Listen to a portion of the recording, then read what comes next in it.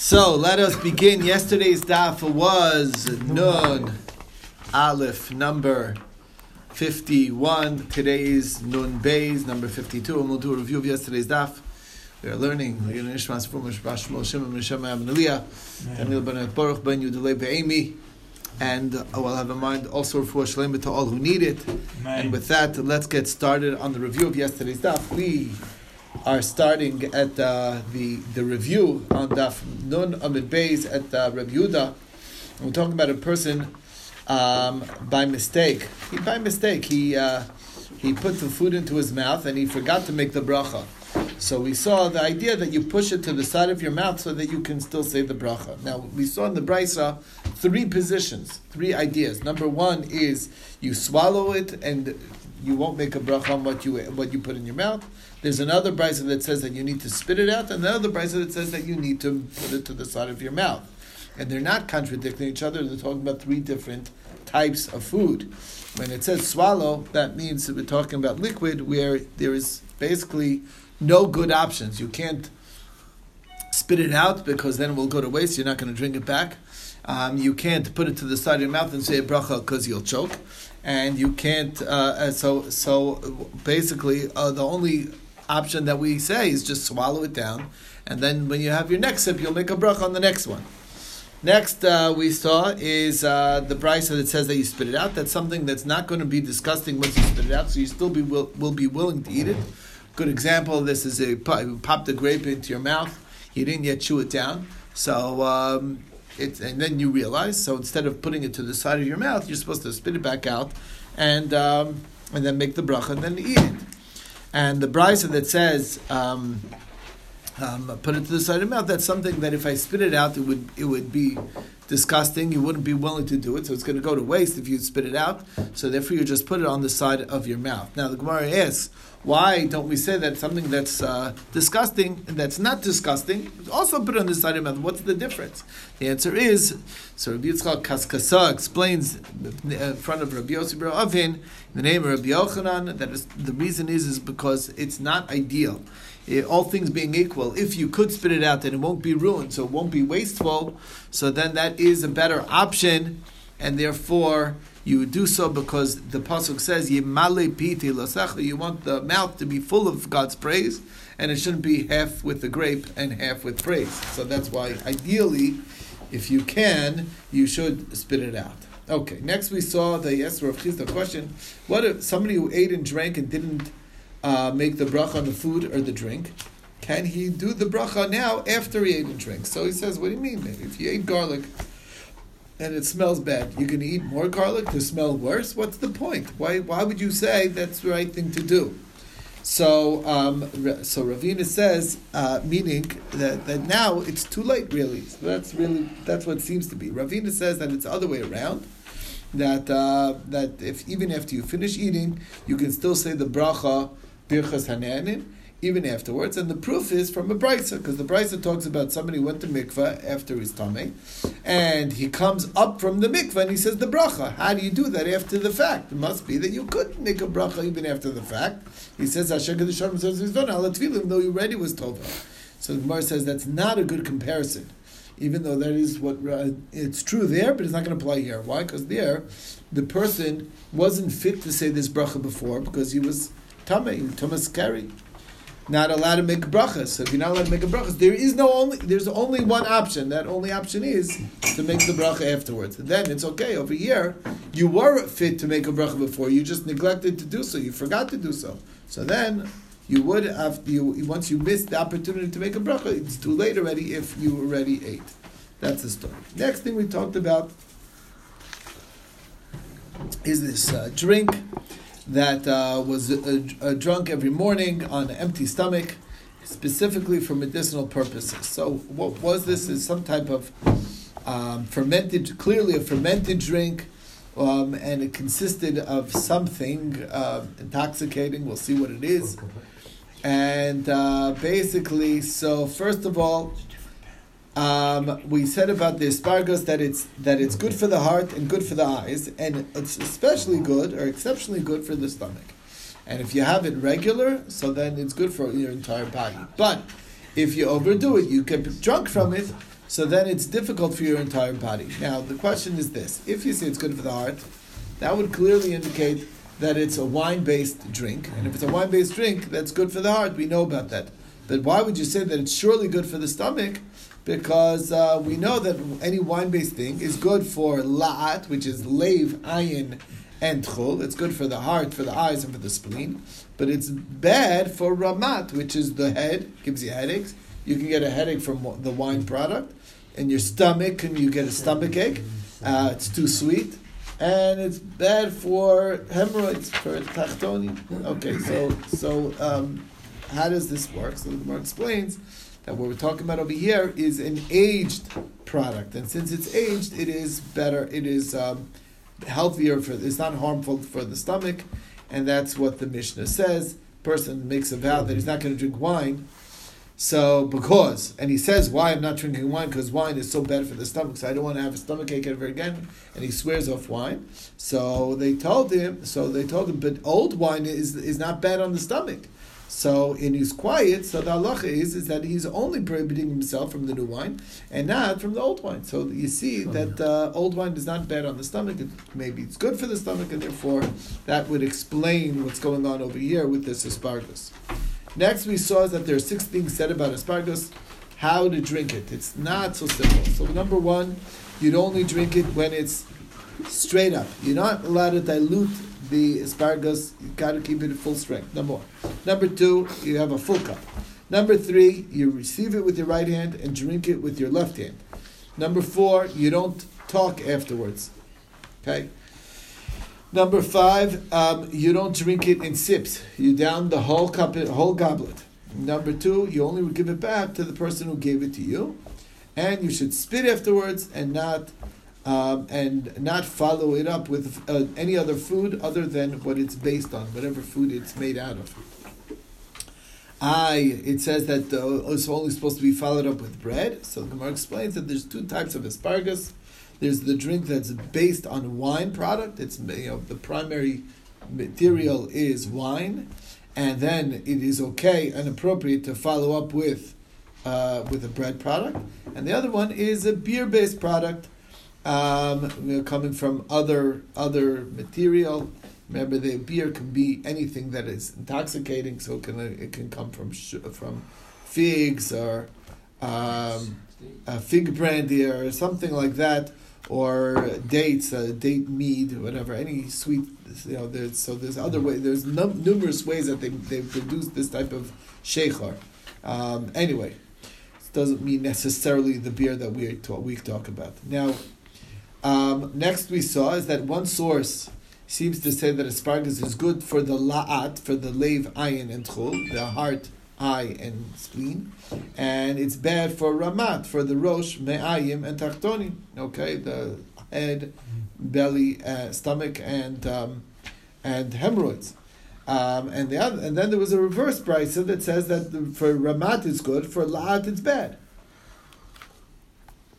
So explained, you're right. That's the difference, is whether it's a wine-based one, then it's better for the la'at, bad for the ramat, or if it's beer-based one, then it's reversed. Next, we saw that one source says that if you spit afterwards, it's harmful. The other one says if you don't spit afterwards, it's harmful. It's harmful for you. So which is it? So again, if it's wine, then not to spit. If it's beer, then to spit.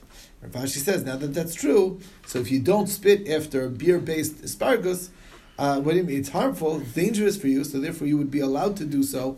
If the phlegm comes up, you would be allowed to spit that even in front of a king and not worry about what the consequences, because it's dangerous, and the king will understand that you weren't going to give up your life. Okay.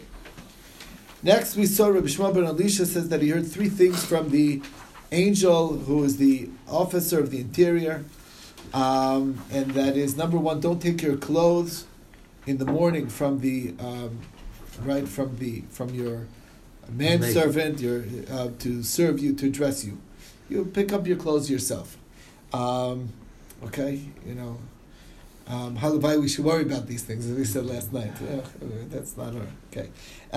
Anyway, All right. So I don't think anybody here has a servant who's bringing him his clothes. Anyway, right? The question: does anybody here not have a servant like that? That's the question. Yeah, right. In those days, you have to be careful. Tell the servant, no, this job I'll do myself. Okay, don't worry. My servant has a problem to take his clothes with. I don't know if tell him to take his clothes with. Okay. Next one, don't wash your hands from somebody who didn't wash his hands first. And the last thing is related to our topic, and that's why we brought this down, is don't return the cup of asparagus after you drank it only to the one who gave it to you. And the reason is that there's either demons or ma'alache chavala, angels that are harmful angels, damaging angels, that are waiting for a person who does any of these wrong things, that he would become, and you would be vulnerable. So it creates a vulnerability, so that's why you have to avoid it. Rabbi Shmuel Levi said that he heard three things from the angel of death. The first two, the same as the officer of the interior. Number one, don't take your clothes in the morning from the shamash and dress, but rather dress the clothes yourself. Number two, don't wash your hands from somebody who didn't wash his hands. Those are two things. And the last one was don't stand in front of women when they're coming back from a cemetery. Question, what does that mean? What? What is that referring to? What do you mean? Obviously it says don't stand in front of them, but what's the problem? He says that the angel of death, right, the angel of death dances in front of those women. He has his sword out, and he has permission to harm anybody who's in his way. Them, right. So therefore, what are you supposed to do if you see them? You got to either you jump out of the way 4 amas. If there's a river, you should cross the river. If there's another path to go, then the way they're going, go the other way. Find a different route. If there is a fence, go on the other side of the fence. And if not, just turn your face around. Say the special pasuk that protects against the Satan, until they pass, and that's the only way to avoid the circumstance because it's very harmful. Okay. Even in today's it doesn't sound like that thing. I mean, there's no indication that something like that changed from past to nowadays. So I would avoid it. Okay. Next we saw Reb Zera in the name of Ravo or Braisa that there are 10 things said about the kosher bracha. It needs to be washed on the inside and on the outside. We'll see. Actually, the Gemara will explain each of these things. There's rinsing, washing. It needs to be poured undiluted, and then you dilute it in your cup. You fill the cup. You are surrounding it like a crown.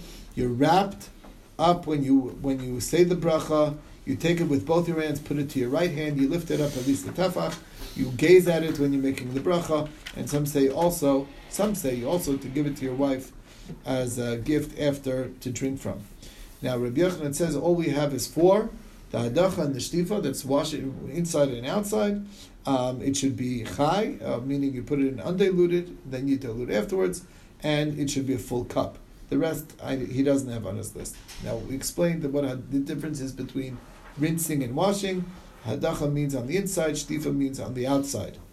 Rabbi Yochanan says that when you make a bracha on a whole cup, you'll be entitled to a inheritance without boundaries. And Malei Berchas Hashem, meaning the pasuk says, you feel of the blessing of Hashem, so you filled the cup all the way. Yamudar Mirasha, then you get the west and the south, meaning your boundaryless. It didn't say where the boundaries are. It keeps going. As long as you can still go west, you still get. Okay, Rabbi Yosef Hanina says you get both worlds, this world and the world to come. What is Itor? That's where Itub Shatin. Rabbi Yehuda says a person should be surrounded with his students when he's making a bracha, and Rav Chizda says that it's cups, little cups that it's around him. Rav Chanan says that we're talking about that it should be ubechai, which means that it should be with non-diluted, and Rav Shesha says, and you should keep it that way up until Birchas Haaretz. Okay, there's a bit of a girsa change over there. Okay, next we talked about is what is ituf. Ituf is like Rav Papa, he would wrap himself in his turban when he made the bracha. Rav Asi would put on his kerchief on his head when he made the bracha. It says pick it up with both hands, and that's based on the pasuk of Se'u Yedechem Kodesh Uvarchu Es Hashem. So lift up your hands when making kiddush. So it's both hands pick up the cup. Okay, then you put it to your right hand. Rabbi Chir Bar Abba said in Rabbi Yochanan that the original people asked the question, what about the left hand helping the right hand hold the cup?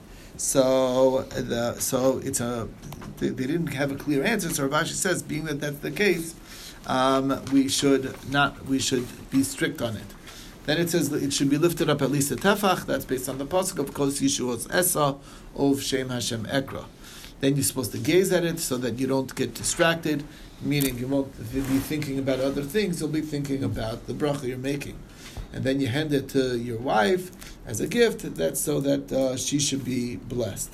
Okay. Then Ula came to Rav Nachman, they had a meal together, and made Birchas Hamazon, and they had the cup of the bracha, and he handed it to Rav Nachman. So Rav Nachman says, can I, send it further to my wife, Yalta?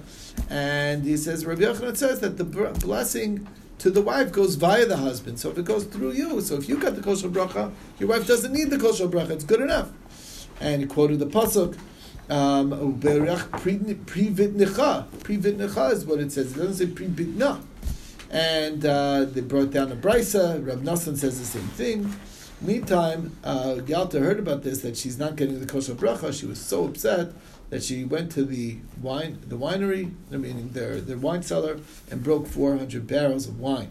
So Rav Nachman tried appeasing her by saying, "Oh, I'll give you another cup. Don't worry, we have other cups of bracha."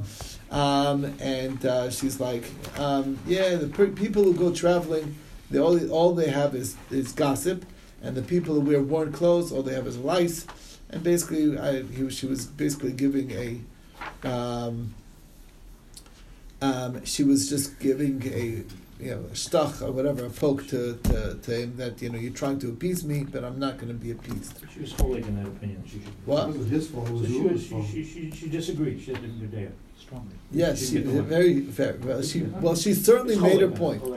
I guarantee you that was the last time Rav Nachman took his chances something on about this. women, It huh? wasn't his fault. It That's was his- Ula's fault. Ula's fault. Yeah. Who's going to pay for the wine? Might be out there with that. I doubt the insurance will cover that. Okay. Rav Hasi says that you're not supposed to talk once you're holding the kosher bracha. And Rav Hasi says that you're not supposed to make a bracha on the kosher puranos, which we explained is the second cup, because we're not supposed to, as we know, the double cups are the problematic. Every second one can be dangerous. That's the concept of zugos we had before, and that's what we said. It's hichon l'kas elokech Yisrael, and this is not prepared. Next, we saw it's a brisa. If you're eating and traveling, you can make the bracha while standing, but when you're you can make the bracha, but when you bench, you have to bench sitting. Same is true when you're leaning and eating. Okay, so you have your meal in the leaning position. Let's say like what they had on those couches. So that's how you ate. But when you bench, you also have to sit up and not be leaning. When you're benching, it's not an appropriate way to bench. So you always bench in a regular sitting manner, and that's the bottom line halacha. Yoshev u'mevarech. And that brought us to the new perek, which the Mishnah was talking about all the differences in what we do at the seuda, at the meal. So the first thing is differences between Beis Shammai and Beis Hillel. So first machlokas in the meal is Beis Shammai says that the bracha birchas hayom, kiddush of the day, the mention of the kiddush of the day comes before the bracha on the wine. And Beis Hillel says it's the other way around, that the wine comes before the day. That's the first one. Beis Shammai says that you do netilas yadayim before you pour the cup of wine, meaning you mix your wine. And Beis Hillel says, no, you do the wine first, and then you do netilas yadayim after the wine. Beis Shammai says you can wipe your hands on the towel and leave it on the table. Beis Hillel says, no, leave it on the couch that you're sitting on the seat, cushion. Beis Shammai says you clean the house first and then you do netilas yadayim before after the meal. Beis Hillel says no, you do netilas yadayim for after the meal and then you clean the house. Beis Shammai says that the order of brachos is ner mazon samim havdalah. First the candle, then birchas hamazon, then samim, then havdalah. And Beis Hillel says no, it's ner samim together, and then mazon and havdalah.